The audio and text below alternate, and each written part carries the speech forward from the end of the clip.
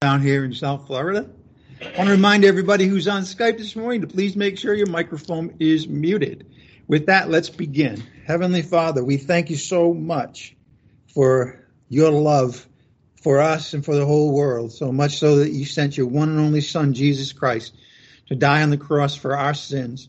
And then he was buried, and then you raised him from the dead on the third day, so that whoever simply believes in Christ as their Savior will never perish but have eternal life. Father, this morning we're going to celebrate the Lord's Supper at the end of our service. We would ask that you would have the Holy Spirit, in addition to guiding us throughout the entire service this morning, to particularly concentrate on the meaning of the death of your Son for us and for the whole world. And we ask all of this in the name of Jesus Christ our Lord, by the power of the Holy Spirit. Amen. At this time, if you would stand, and we will have a congregation song together.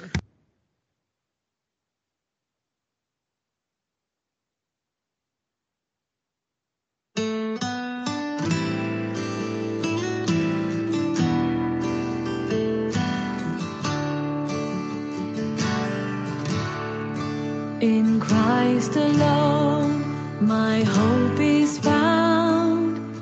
He is my life, my strength, my song. This cornerstone, this solid ground, firm through the fiercest drought and storm. What heights of love, what depths of peace, when fears are stilled, when striving cease. My comforter, my all in all, here in the love of Christ I stand. In Christ alone, who took on flesh, fullness of God in helpless faith, this gift of love and righteousness, scorned by the ones he came to save, till on that cross as Jesus died, the wrath of God was satisfied. For every sin on him was laid, here in the death of Christ I live.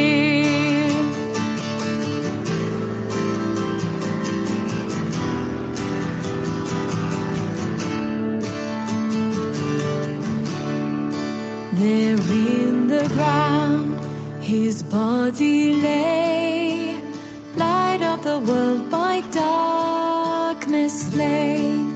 Then bursting forth in glorious day, up from the grave he rose again. And as he stands in victory, sin's curse has lost its grip on me. For I am his and he is mine, bought with the precious blood of Christ. No guilt in life, no fear in death, this is the power of Christ in me. From life's first cry to final breath, Jesus commands my destiny. No power of hell, no scheme of man can ever pluck me from his hand, till he returns or calls me home. Here in the power of Christ I'll stand. No power of hell, no scheme of man can ever pluck me from his hand, till he returns or calls me home. Here in the power of Christ I'll stand.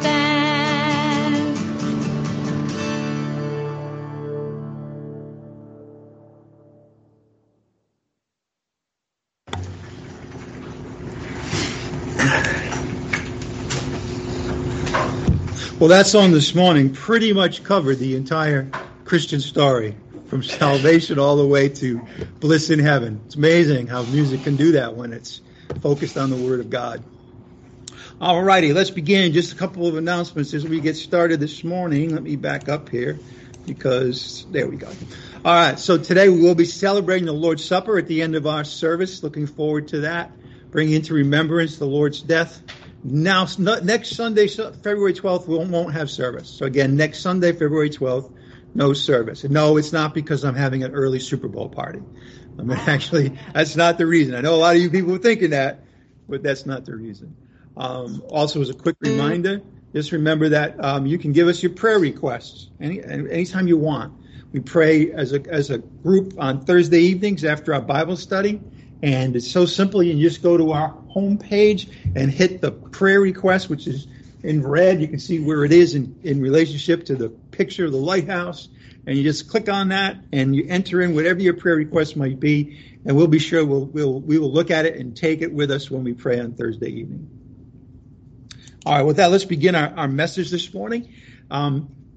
As always, the title of our message comes from the passage that we'll be studying this morning, that we'll be hearing from this morning, and it is "The hour has come."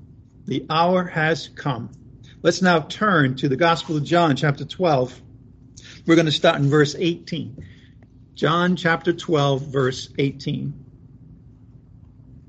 I'll give you a moment to get there. Just a moment, though, because if you guys have the Holy Ribbon, I imagine that it's been in this Gospel of John for a while, and you can just pick it up and go there. Or like Lee, if you have a phone, a smartphone, you can just... How many clicks does it take you to get to a passage? Three. Yeah, see, there you go. 1, 2, 3. Well, with that, I've given everybody enough time to get to John chapter 12, verse 18. So I will read the passage, and then we will look at what it means. Verse 18. For this reason also, the people went and met him, because they heard that he had performed this sign. Now, to set the stage for this morning, we saw last week that Jesus, in the previous passage, was when he had his royal entry into Jerusalem. And we saw that there was a tremendous crowd. And part of the reason there was a tremendous crowd was because those who had witnessed the raising of Lazarus from the dead couldn't stop telling people about it. And that's what we see here in verse 18. For this reason also, the people went and met him because they heard that he had performed this sign. That's the sign, the greatest sign in the Gospel of John, short of the resurrection of Christ, the raising of Lazarus from the dead. That was the sign referred to in verse 18. So the Pharisees said to one another, "You see that you are not doing any good. Look, the world has gone after him." Remember that expression this morning, because we're going to come back to that. The world has gone after him. Verse 20. Now there were some Greeks among those who were going up to worship at the feast. These then came to Philip, who was from Bethsaida of Galilee, and began to ask him, saying, "Sir, we wish to see Jesus." Philip came and told Andrew. Andrew and Philip came and told Jesus. And Jesus answered them, Andrew and Philip, saying, "The hour has come. The hour has come for the Son of Man to be glorified. Truly, truly, I say to you, unless a grain of wheat falls into the earth and dies, it remains alone. But if it dies, it bears much fruit. He who loves his life loses it. He who hates his life in this world will keep it to life eternal. If anyone serves me, he must follow me, and where I am, my servant will be also. If anyone serves me, the Father will honor him." Again, John 12, 9-19 from last week describes the royal entry of Jesus into Jerusalem. Verse 19, as we read this morning, shows the reaction of the Pharisees when this huge crowd had gone out to meet Jesus, to welcome him into Jerusalem. And what they said, and I pointed out already about the whole world going after Jesus, that's setting the stage for our passage today. And we'll see a lot of that. That'll be the main focus of our message, actually. But first, there is the matter that I want to make sure I cover today. and that is the perfect timing of Jesus' entry into Jerusalem.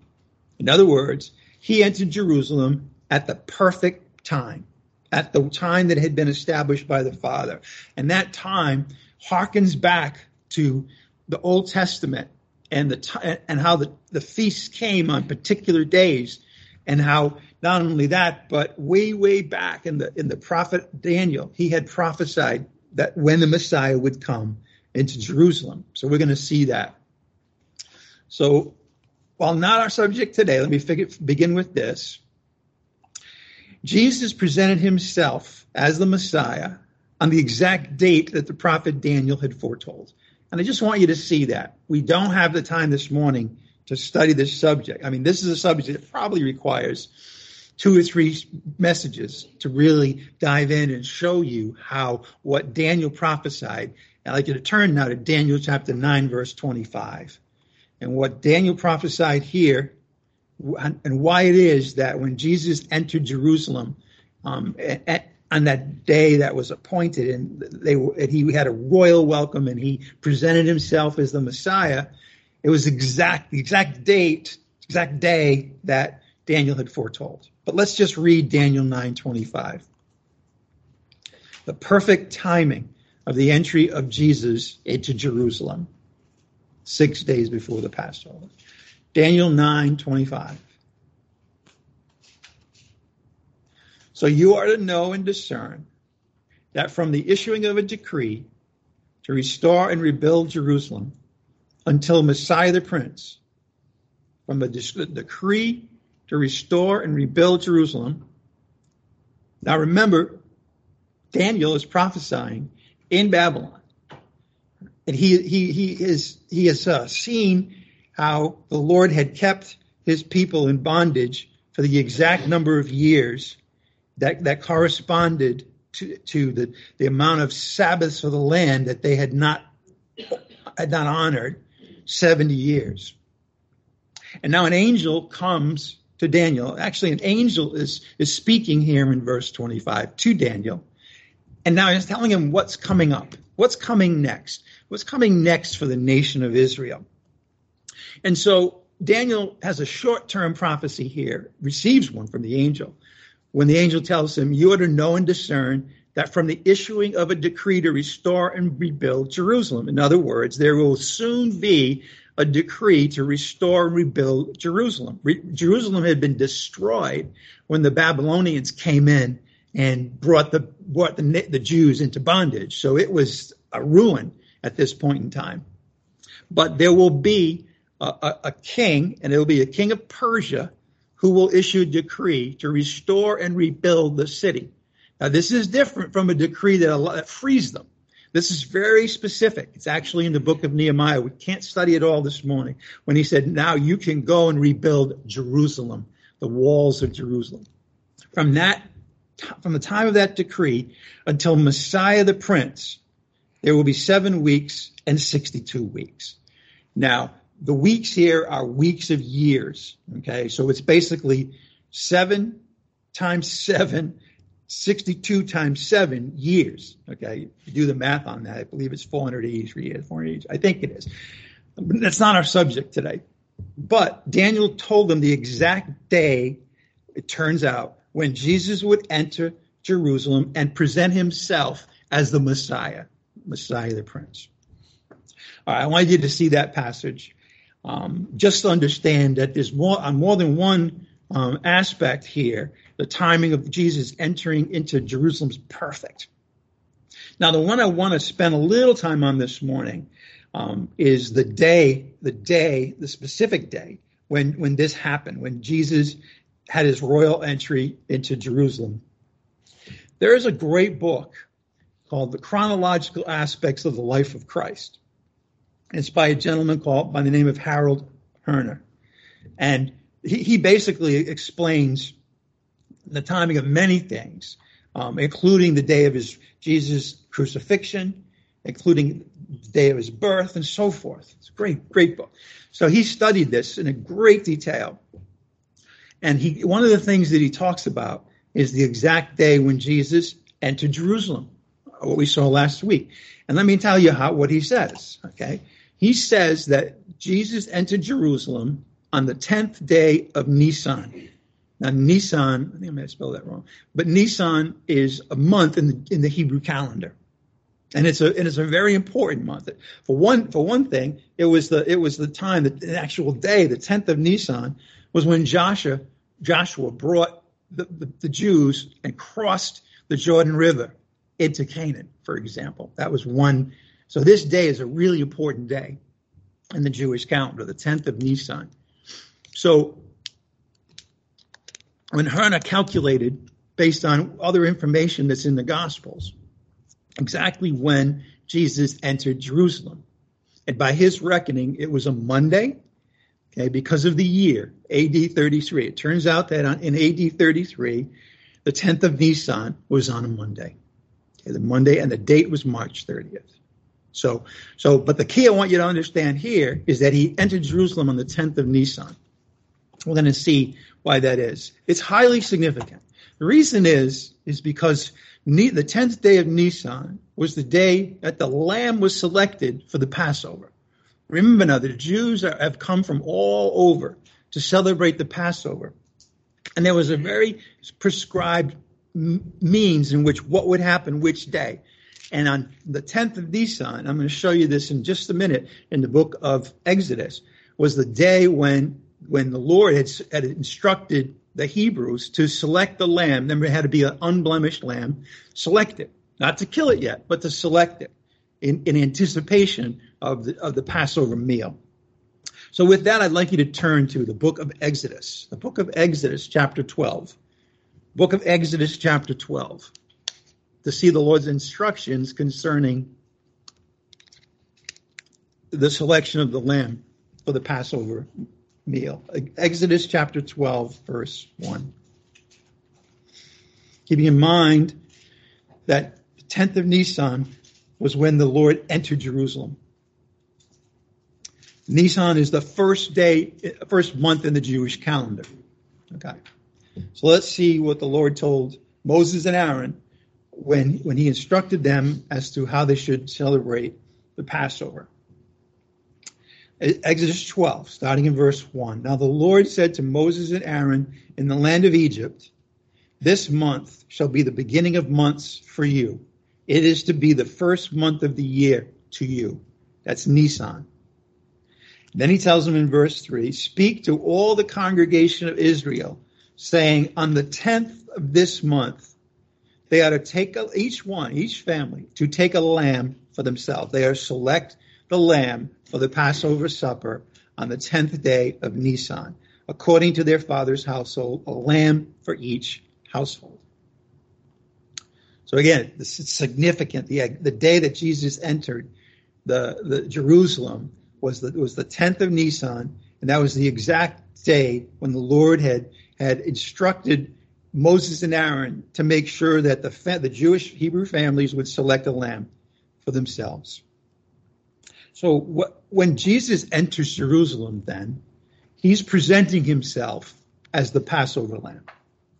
I'll say the Passover lamb, because all that was what was symbolized in the Passover meal was actually the lamb that was to come, and how John had talked in chapter 1 of this gospel. John the Baptist, he says, "Behold the Lamb of God who takes away the sin of the world." Well, the Lamb of God presented himself to the nation of Israel on the 10th of Nisan. And that was the day that the Lord had specified for each family to select a lamb for themselves. Well, it turns out that God the Father selected the lamb for the whole human family. So not only that, but he's also the Lamb of God who takes away the sin of the world. So that the lamb that was slain, all right, in the Passover ritual represented the fact that the Lamb of God, Jesus Christ, would die to take away the sin of the world. So in addition to Jesus being the Messiah who presents himself on this day when he enters Jerusalem, he's also presenting himself as the Passover lamb, as well as the Lamb of God who takes away the sin of the world. I'd like you to turn to 1 Corinthians chapter 5, verse 7. 1 Corinthians chapter 5, verse 7.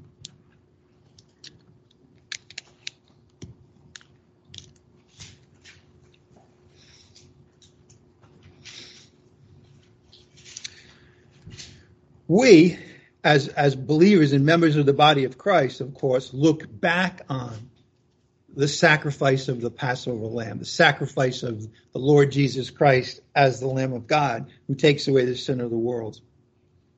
And Paul makes reference to this in 1 Corinthians 5, chapter 7. Clean out the old leaven so that you may be a new lump, just as you are in fact unleavened. A little leaven, remember, spoils the entire loaf of bread.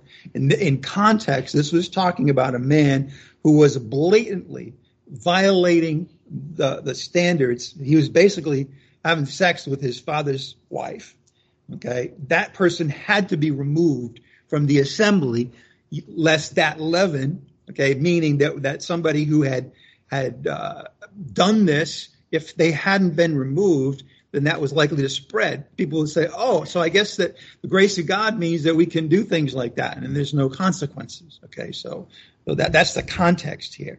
In any event, notice, clean out the old leaven so that you may be a new lump, just as you are in fact unleavened. We are all righteous in God's eyes because we believe in Jesus Christ, and Jesus, God the Father credits the faith that we have in Christ and his blood as righteousness for us, credit to our account, as it were. But then he says this, for Christ, our Passover. Now that's interesting because, of course, the Corinthians were not Jewish. There were some, but they were primarily a Gentile congregation, a Gentile church, just as we this morning are primarily Gentiles, okay? So what this is saying is that what began as a feast for the Jews only is now for everybody, for every believer in Christ, whether you're Jew or Gentile. Christ is now our Passover. He's not. Why? Because he's the Lamb of God for us. He has been sacrificed for us. For Christ, our Passover now also has been sacrificed. That's what we're going to bring to remembrance this morning when we celebrate the Lord's Supper, that Christ, our Passover, has been sacrificed. Okay, so that's the perfect timing of when the Lord Jesus Christ entered Jerusalem. So with that in mind now, let's go back to our passage today. Go back to the Gospel of John, chapter 12, verse 20. The Gospel of John, chapter 12, verse 20.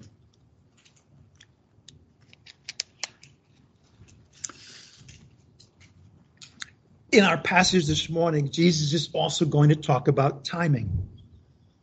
It's timing that he had spoken of from the beginning of his public ministry. There was a time that was to come. Well, it turns out that this morning we are going to see when that time arrived. Okay, let's see it.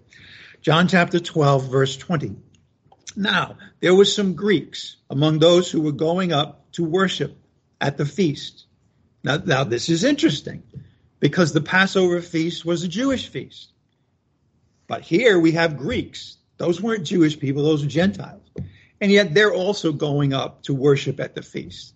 We're going to see who these people were and how they participated and could not participate and what was going to happen at the Passover. In any event, there were some Greeks, Gentiles, among those who were going up to worship at the feast of Passover in Jerusalem. 21. These then came to Philip. Philip, of course, is one of the disciples, one of the 12.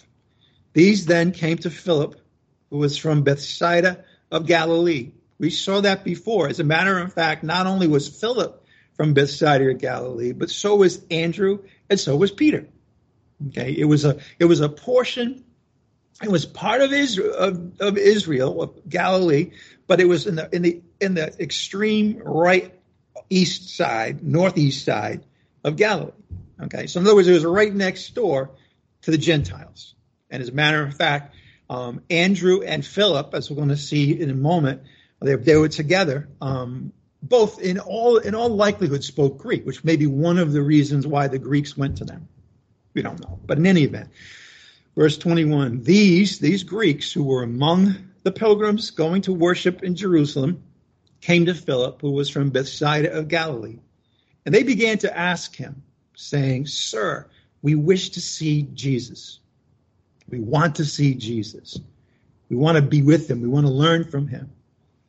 Philip came and told Andrew. I guess Philip didn't feel comfortable approaching Jesus alone. All right. In any event, he came and told Andrew. Andrew and Philip came and told Jesus.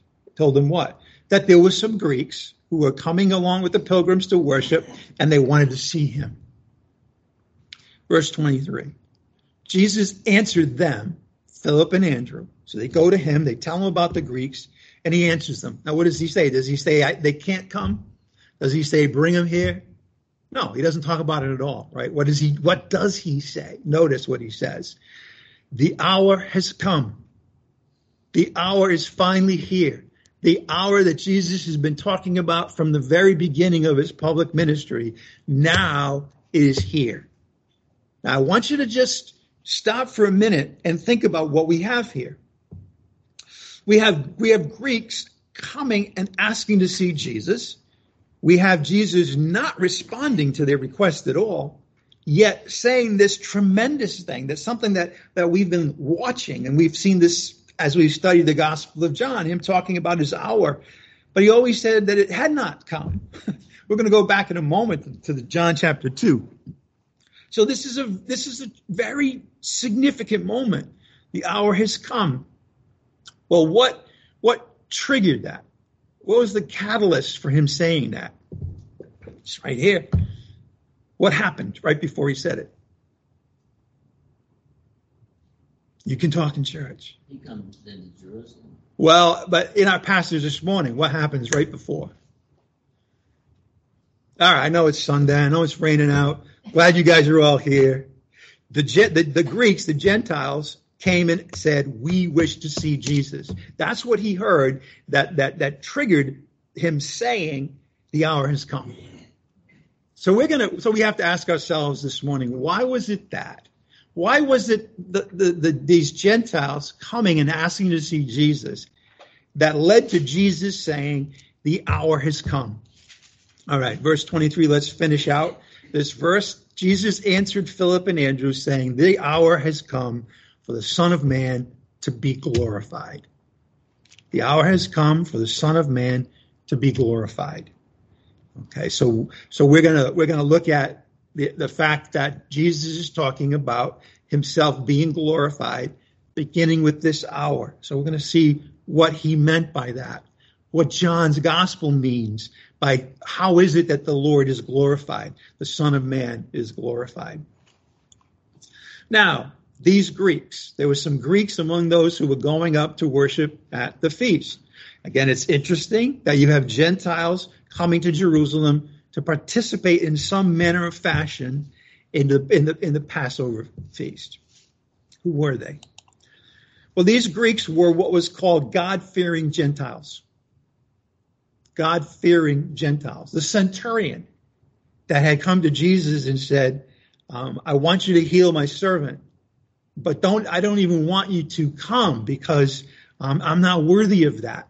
Right? But there was, I don't know if it's the same one, but there's a centurion who actually built a synagogue for the Jews, a Roman centurion, a Gentile, and yet they recognized that the Jewish people were the people of the living God. That's pretty significant. So they were God-fearing Gentiles. They weren't Greek-speaking Jews. All right, there's some people want to say that that's the case, and not at all. They were Greek, they were Gentiles, they were God-fearing Gentiles. They believed in the God of Israel. They joined the Jews during the feasts to worship. They sort of tagged along, okay? Very much an image, by the way, that Zechariah, the prophet, used in terms of how the Gentiles would behave when the king came to set up the kingdom. They'd be tugging at the skirts of the Jewish people to come along. That's what these Gentiles were doing. They were coming along to join the Jews during the Feast of Passover, and that's what they would do. However, they were not Jews. They were not even what was called proselytes. In other words, you could, as a Gentile, you could convert to Judaism, okay? It's true today, okay? But there's a whole process, set of rituals that you have to perform in order for you to be recognized as a not, of course, as a Hebrew according to the race, but according to your religion. They hadn't done that. Because of that, they were not allowed to even enter the temple. Okay, they were not allowed certainly to eat the Passover meal, but they were allowed to come. As a matter of fact, there is when you look at how the temple was constructed at that time. Okay, you have the inner temple, okay, and then you have the Holy of Holies, which the high priest could only enter once a year, okay. But then outside of the temple proper, there was this thing called the court of the Gentiles, and that's as close as they could get. Okay, there was a wall of partition between the Gentiles and the Jews, but that meant that there were Gentiles coming, right, to get as close to the temple as they could, God-fearing Gentiles. They wanted to speak with Jesus. This was a bold thing for them to do. Now remember, we are still in a situation where the chief priests and the Pharisees were forbidding anybody to even mention that Jesus could be the Christ. They had now declared that they were going to put him to death. Throughout, we've seen tremendous fear from Jewish people. They didn't want to rock the boat. But guess what? The raising of Lazarus from the dead changed it. People said, we don't care what the elders and the chief priests and the Pharisees say. We recognize this man is a miracle worker. Many indeed considered him to be the king, the Messiah at this point in time. Nevertheless, it was a pretty bold thing for a Gentile to come up and ask to speak with this Jesus. Well, they did that. They approached his disciples to make the request. Andrew and Philip came from Bethsaida, remember, and probably spoke Greek, which was why they probably went to them. But in verse 23, Jesus doesn't grant their request, nor does he say no. He doesn't address it at all directly. In other words, the request for them to talk to him. He doesn't do that. Well, what happened? Well, their desire to see him, the Gentiles desiring to see Jesus, signaled to him that his hour had come. Very interesting. One might think that it would have been one might think that it would have been the royal entry into Jerusalem, right? That makes sense. That here you have the tremendous crowds of Jews, and they're bringing him, welcoming in, honoring him as their king. He's presenting himself as the king and the Lamb of God, but it wasn't then. When did he realize that his hour had come? When Gentiles, not Jews, had come and said, we desire to see Jesus. That's what signaled to Jesus that his hour had finally arrived. Now, up until now, his hour had not yet come. John had recorded this early in the gospel several times. In fact, all the way back in the Gospel of John chapter 2. I'd like you to turn there now. Please go to John chapter 2, starting in verse 1. We are now going back to the very start of Jesus' public ministry. He started his ministry in Galilee. Okay, it was at a wedding feast. Several of his disciples, including Andrew and Philip, as well as Peter and Nathanael, had already encountered Jesus, had already expressed their faith in him, and that they knew that he was the Messiah and that he was the King of Israel. Okay. Now he's coming to a wedding in Cana. Look at verse 1. On the third day, there was a wedding in Cana of Galilee, and the mother of Jesus was there. And both Jesus and his disciples were invited to the wedding. When the wine ran out, the mother of Jesus said to him, they have no wine. And Jesus said to her, his mother, woman, what does that have to do with us? My hour has not yet come. So in chapter 2, his hour had not yet come. Please look at John chapter 8, verse 20.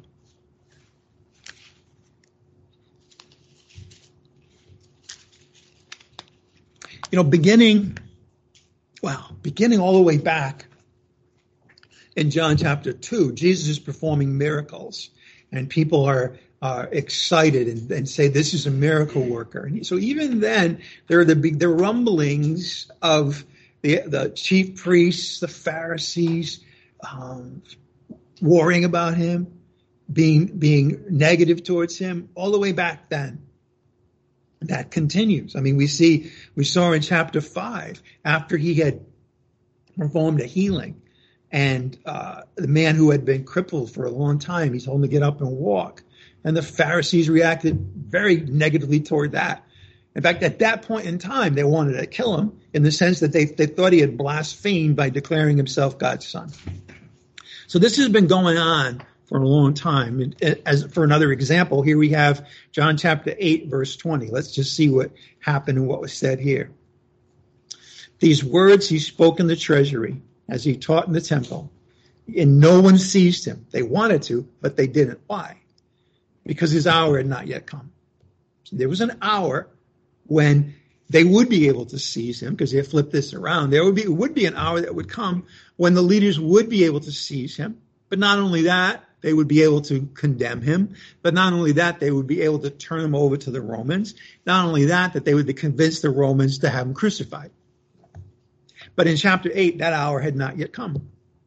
Jesus spoke of his hour in another way when he talked about the fact that there were 12 hours in the day. Remember that? Even when they were coming back to from Bethlehem beyond the Jordan, Bethany beyond the Jordan to Bethany where Lazarus, Martha, and Mary lived, Jesus said they didn't want him to go because they're like, they just tried to stone you, Lord. He says, relax. What did he say? There are 12 hours in the day. In other words, my hour has not yet come.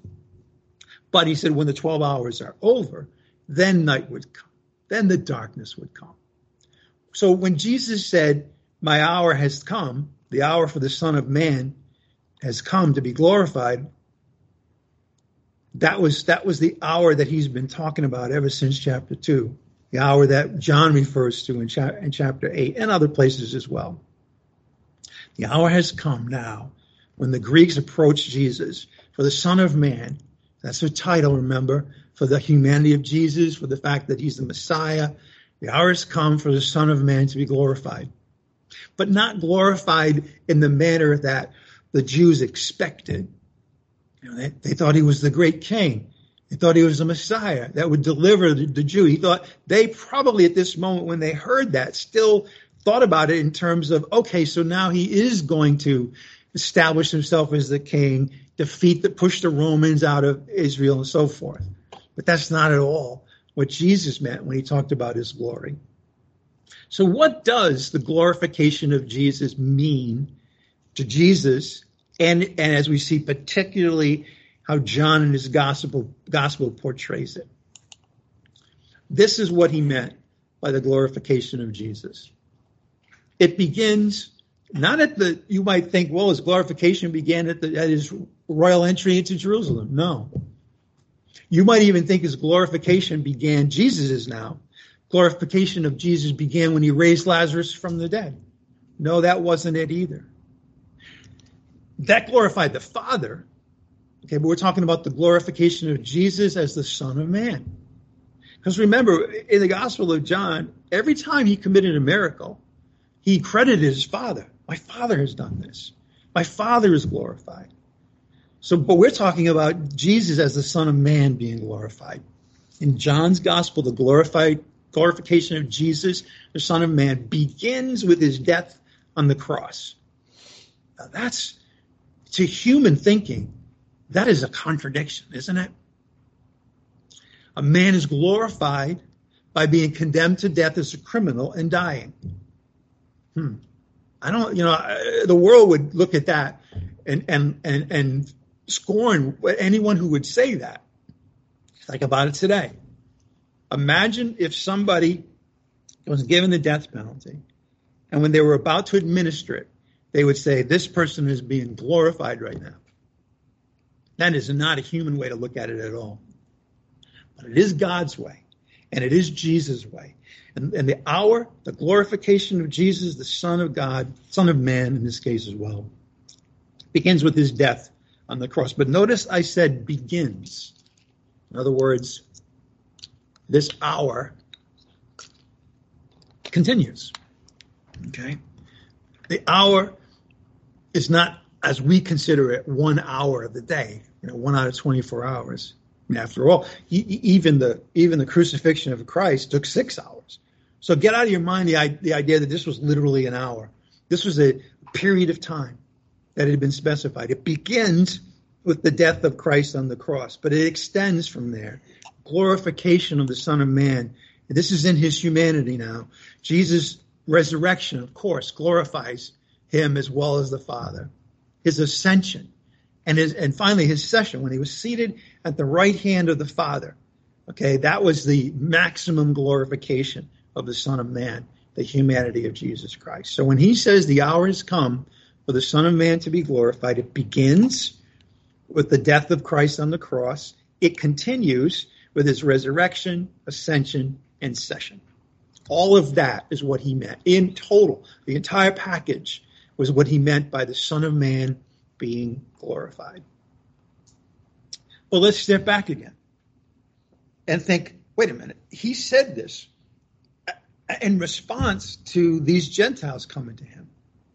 So how did the Greeks' desire to approach Jesus signal that his hour had come to be glorified, that his hour had come to die on the cross and then to be raised from the dead and ascend and be seated at the right hand of the Father? Well, remember verse 19 once again of the Gospel of John. You're in the Gospel of John now, right? That we all are. I didn't bring you somewhere else. I think you were. Remember in verse 19, what did the Pharisees say when they saw the crowds coming and welcoming into Jerusalem? They said, look, the world has gone after him.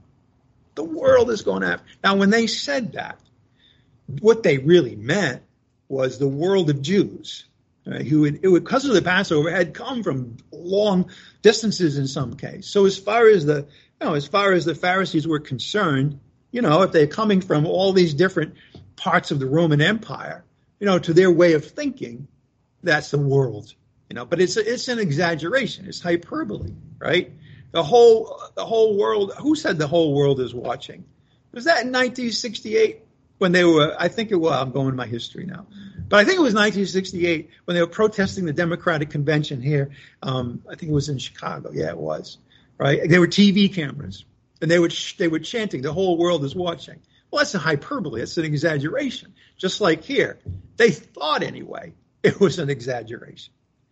But in fact, the Pharisees here said a lot more than they realized they were saying. Just like Caiaphas, remember we've seen that he said a lot more. It is better for one man to die than the whole nation. Right? That we saw that he was, what he was doing was identifying the fact that Jesus would be the substitute on the cross, but for all people. The world has gone after him. Okay, let me ask the question one more time. How did the desire of these Greeks to see Jesus signal to him that his hour had come? Well, we're going to go back to chapter 10 of the Gospel of John now. I want you to remember something from chapter 10. More than remember it, we'll read it. This is the chapter when Jesus says that he's the good shepherd. Let's revisit what he said, starting in verse 11 of the Gospel of John, verse 11.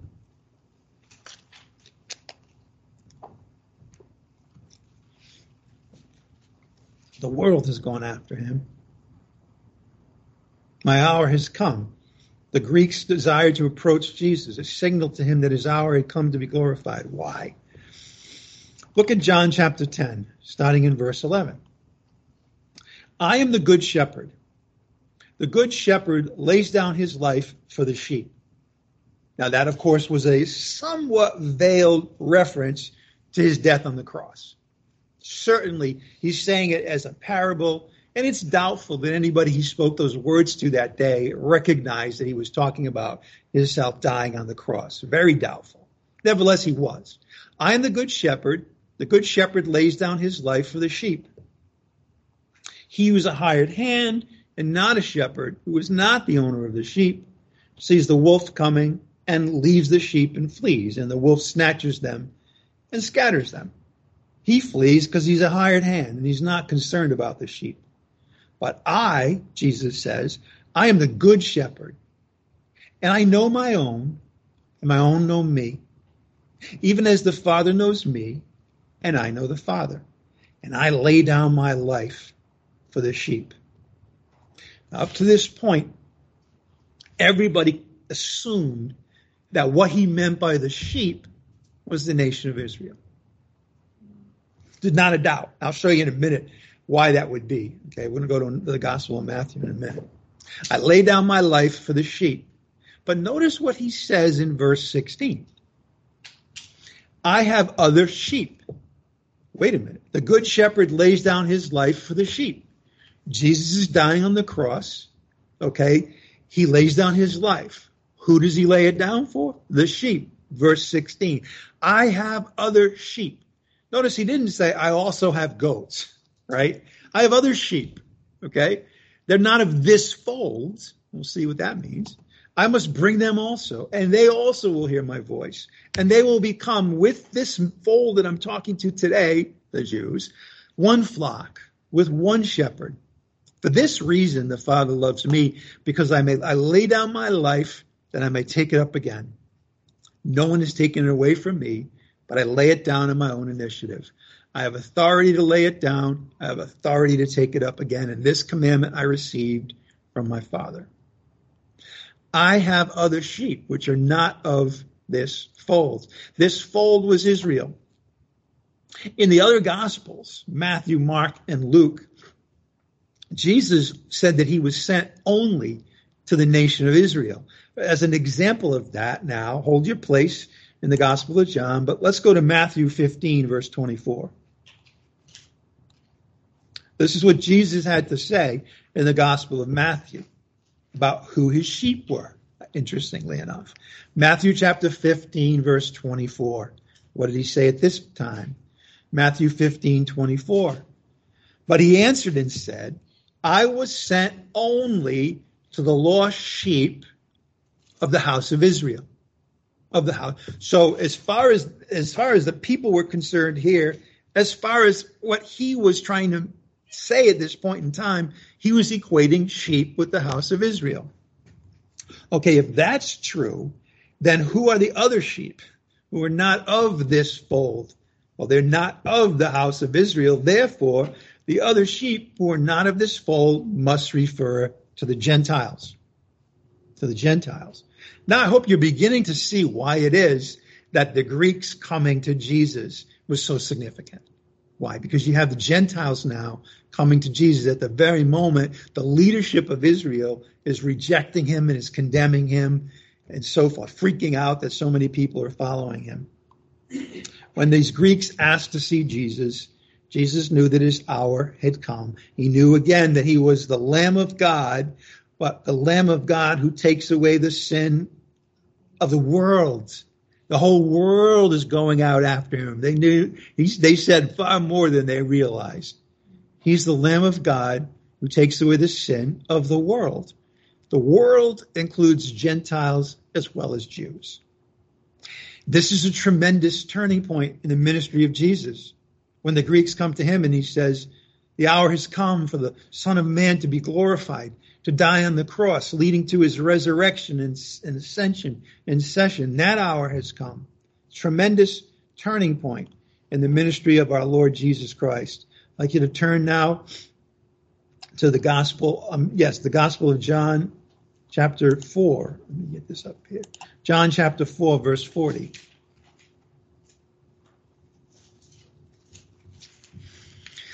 Here, Jesus is, this is when he approached the woman at the well, or she approached him. And he declared to her that I am the Messiah. And then she ran back to the city of Sychar, where she came from, told everybody about Jesus. And then then Jesus saw that the Samaritans were coming to him. The Samaritans were half Jewish and half Gentile. I mean, not everyone had that 50-50, but basically they were, as they might have called it, a mixed breed. Okay. So then when the Samaritans came to Jesus, verse 40, they were asking him to stay with them, and he stayed there for 2 days. Many more believed because of his word. This is fascinating, by the way. It's not our subject.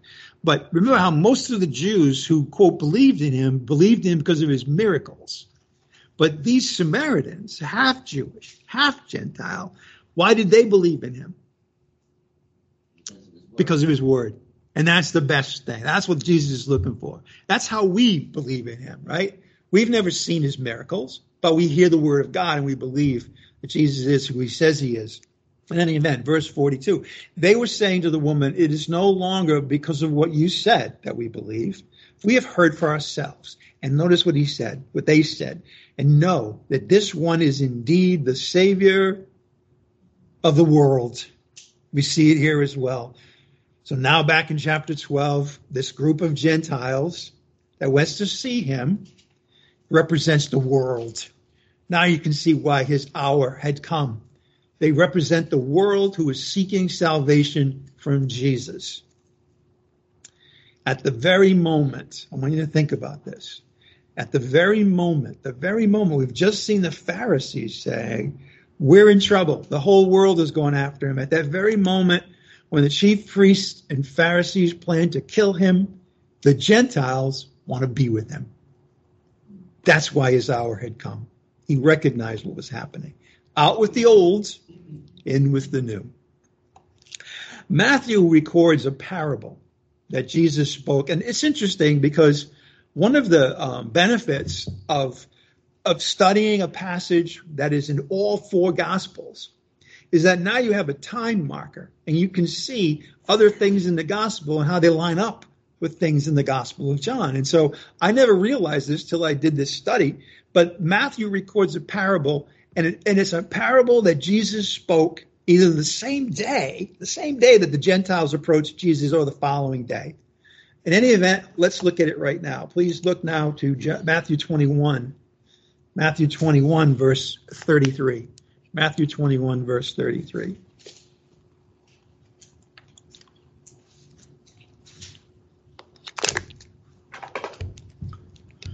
Matthew 21, 33.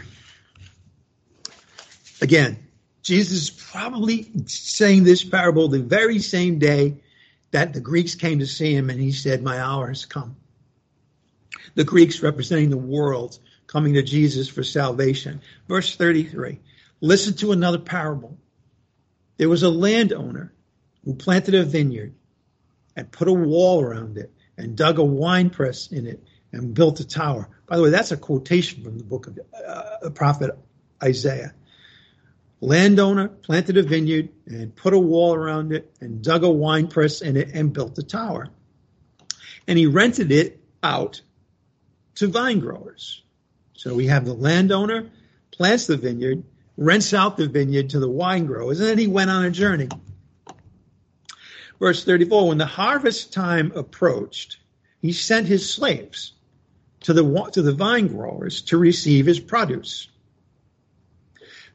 The vine growers took his slaves and beat one and killed another and stoned a third. And then again, the landowner sent another group of slaves, larger than the first. And they did the same thing to them. They beat one, killed another, and stoned a third. Well, let's set up the parable. Okay, who are these characters in this parable? Well, the landowner in the parable is God the Father. God the Father planted a vineyard and put a wall around it, dug a wine press and built a tower. Okay, that's God the Father. Okay, then we have what? Then we have the vine growers. Well, the vine growers are the leaders of Israel. The Lord had given them and told them, you are the shepherds. You are to oversee in my place. Of course, the vineyard itself is Israel. Okay, it is Israel. Representatively. So, we have the landowner is God the Father. The vine growers are the leaders of Israel. Who are the slaves? Who are the slaves that the vine growers beat and killed and stoned? Well, the slaves of the Old Testament prophets, including John the Baptist, by the way. So when we see the landowner sending his slaves, those are the prophets, to the vine growers, the leadership of Israel. Most of the prophets went to the leaders, either in Judah in the south or Israel in the north. What did they do? Well, they rejected them all. They beat one, they killed another and stoned a third. And he sent another group, and they did the same thing. Verse 37. Afterward, I remember the last prophet worked about 400 years before Jesus came. Okay, so afterward, he sent his son to them, saying, they will respect my son. But when the vine growers saw the son, now think now about the chief priests and the Pharisees that we've seen, right? Rejecting Jesus, wanting to put him to death, and so forth. When the vine growers saw the son, who do you think the son is? Of course, the Lord Jesus Christ, the Son of God. When the vine growers saw the son, they said among themselves, this is the heir. This is the heir to the kingdom. Let us kill him and seize his inheritance. Let us kill him, the son, and seize his inheritance. This is exactly what we just saw, that the chief priests and the Pharisees want to kill him. They want to seize his inheritance. They took him and they threw him out of the vineyard and they killed him. The son, of course, represents the Lord Jesus Christ, the Son of God. He's the Messiah. Now, what's the Messiah? The chosen heir of David, right? Heir to the kingdom, heir to the throne of David. They realized if they killed him, then they could remain in charge. They wanted to remain in power. So they killed the Son of God, and it's interesting, they killed him outside the walls of Jerusalem. They took him out of the vineyard and they killed him. That's what Jesus is talking about in this parable. Verse 40, then when the owner of the vineyard comes, what will he do to these vine growers? They said to him, he will bring these wretches to a wretched end. They were condemning themselves, by the way. He's talking here to the Pharisees. And they will rent out the vineyard to other vine growers who will pay him the proceeds at the proper seasons. Jesus said to them, did you ever read in the scriptures? The stone which the builders rejected, this became the cornerstone. Psalm 118. This came about from the Lord. It is marvelous in our eyes. Did you ever read that one? Therefore, I say to you, the kingdom of God will be taken away from you and given to a people producing the fruit of it. And he who falls on this stone, that's Jesus, the cornerstone, will be broken to pieces, but on whomever it falls, it will scatter him like dust. And when the chief priests and the Pharisees heard his parables, they understood that he was speaking about them. When they sought to seize him, they feared the people because they considered him to be a prophet. So Israel after the flesh, right? Not true Israel, believers, but fleshly Israel was about to be put aside, out with the old, in with the new. The kingdom that they had been waiting for was to be lost to these people forever. Now we know in the future, there'll be a remnant of Israel, the Bible talks about, a remnant, regenerate Israel, believing Israel will be back again. And that is who will receive the kingdom ultimately. That hasn't happened yet. But in the meantime, here's where we come in. Here's where the Greeks come in. The grace of God will now go out to the Gentiles.